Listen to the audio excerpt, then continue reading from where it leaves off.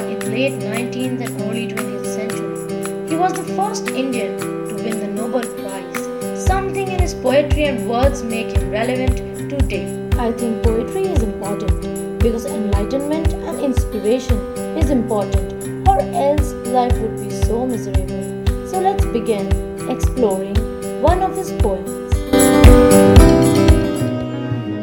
The Gift.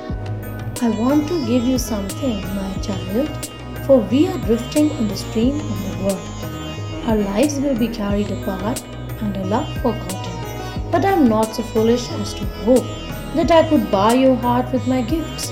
Young is your life, your path long, and you drink the love we bring you at one draught, and turn and run away from us. You have your play and your playmates. What harm is there if you have no time or thought for us? We indeed have leisure, enough in old age, to count the days that are past, to cherish in our hearts that our hands have lost forever. The river runs swift with a song, breaking through all barriers, but the mountain stays and remembers and follows her with his love. This poem has a beautiful message.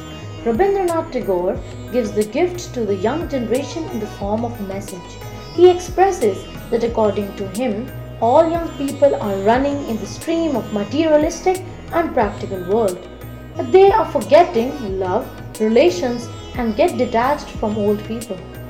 Elderly people have somehow lost the love of children, but they are there for them forever. Thank you for listening to me. I'll meet you in the next episode. Until then, bye and take care.